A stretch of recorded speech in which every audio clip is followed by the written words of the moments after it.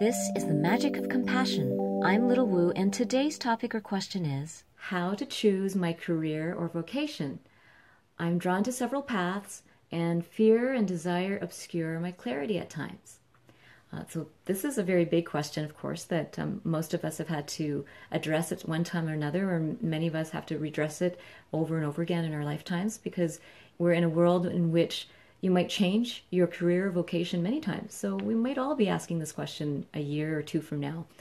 Well, I'm going to, obviously it's a big topic, so I'm going to give you at least 6 different ways to think about it. So just a way to start you on a very practical path of approaching this very big topic.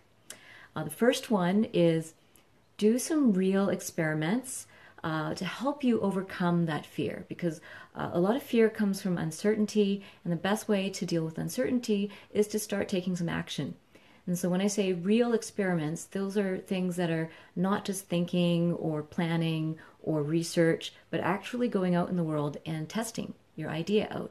So if you have a career idea, then start to figure out a little test, a little experiment. These real experiments allow you to see what is possible, because thinking, analyzing, and theorizing are helpful in some way, but at some point, action has to trump the analysis. And action is what's going to show you what's real, what's possible, and what you like and what you don't like. Because we often have ideas of what we like and what we don't like, and they're not actually real. I love this quote by author Barbara Scheer. She says, "Even action in the wrong direction is informative." That's so true. If you find out that this is not quite what you like, that's really helpful, because a lot of choice making or decision making is about eliminating options. The second tip that I can give you is to let your experiments bring you actual income.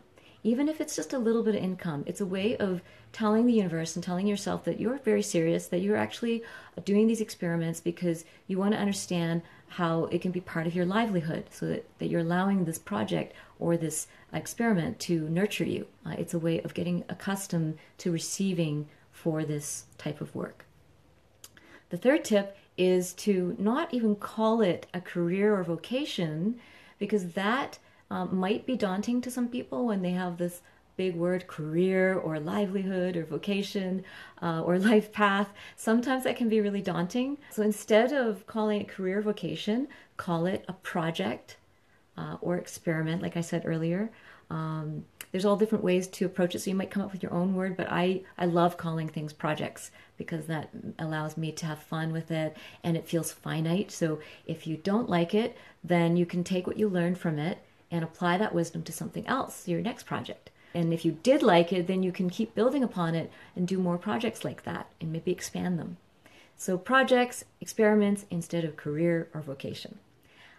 Fourth tip is to think about what do you like to geek out on for hours and hours that you would just love to study more of, to learn more of, to talk to an expert about, that you could geek out together with. What's something like that in your life? And then use that to begin your experiments. Fifth tip is, if you have too many interests, then you can pick maybe 2 of them and try a fusion experiment. And instead of just going, well, I can't pick one, well, then maybe you can pick 2 and interfuse them, interconnect them, and find a way to honor both interests.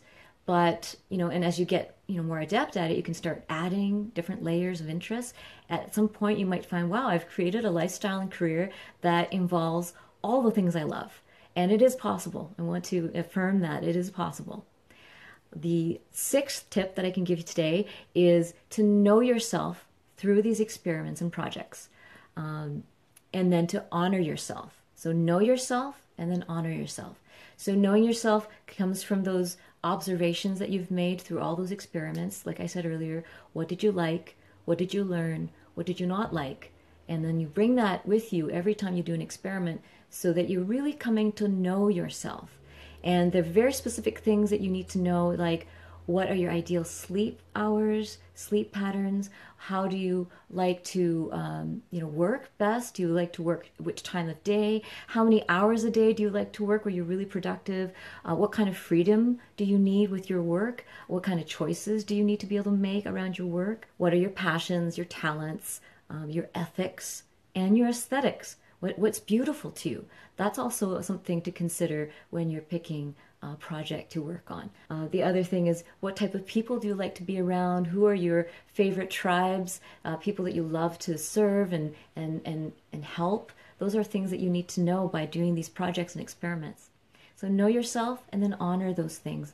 Don't feel like you're asking for the moon or too much if you decide that you want to have all these things. It's possible, but begin with a few at first and then keep building. I'm going to share a quick little story about how I kind of journeyed through. I'm going to go through it super high speed. My very first job was being self-employed, teaching piano for 5 years. I was 14 years old, and I got a taste of what it was like to be self-employed, to be a teacher. I took away all the things I loved about it. I loved flexibility. I loved the freedom of choice. I loved being able to choose my own hours, and I loved being able to choose what students I wanted to work with. I loved cultivating their joy of music. But what I didn't like was having to follow that particular curriculum that I was part of, and I didn't feel like creating my own repertoire of teaching around piano. That wasn't what my passion was. So I was like, okay, I get that I like certain aspects of being a self-employed teacher. So I just kind of took that, put it in my vault, and then I just carried on with my next experiments. So I did all these experiments, so many, and I'll skip over most of them for now. And then I got into a time when I was doing teaching voice lessons and then focusing on healing. And I got into sound healing. I got certified as a sound healer. And so I started doing individual sessions around sound healing. And then I thought, oh, it doesn't feel quite right. So I started doing group sessions with sound healing. And that still didn't feel right. And then I was like, well, then I started moving to dance and more movement. And I was like, that was really fun, but it didn't feel right either. And then I was like, okay, I'm going to try some performance art, burlesque. And then everything, I always took what I loved about it, and what wasn't quite right, I took it to heart so that I got to understand myself.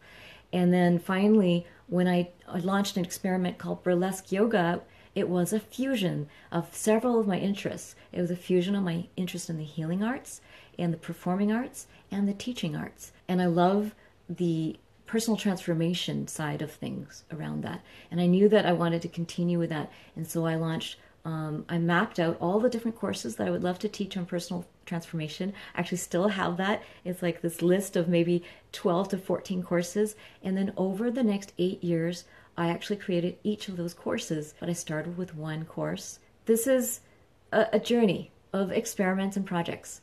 And if I had gone into each one saying, this is my career, it would have overwhelmed me. I would have been feeling like, no, this isn't right, and I might have shut down some of the opportunities that came and some of the epiphanies that came from the experiments.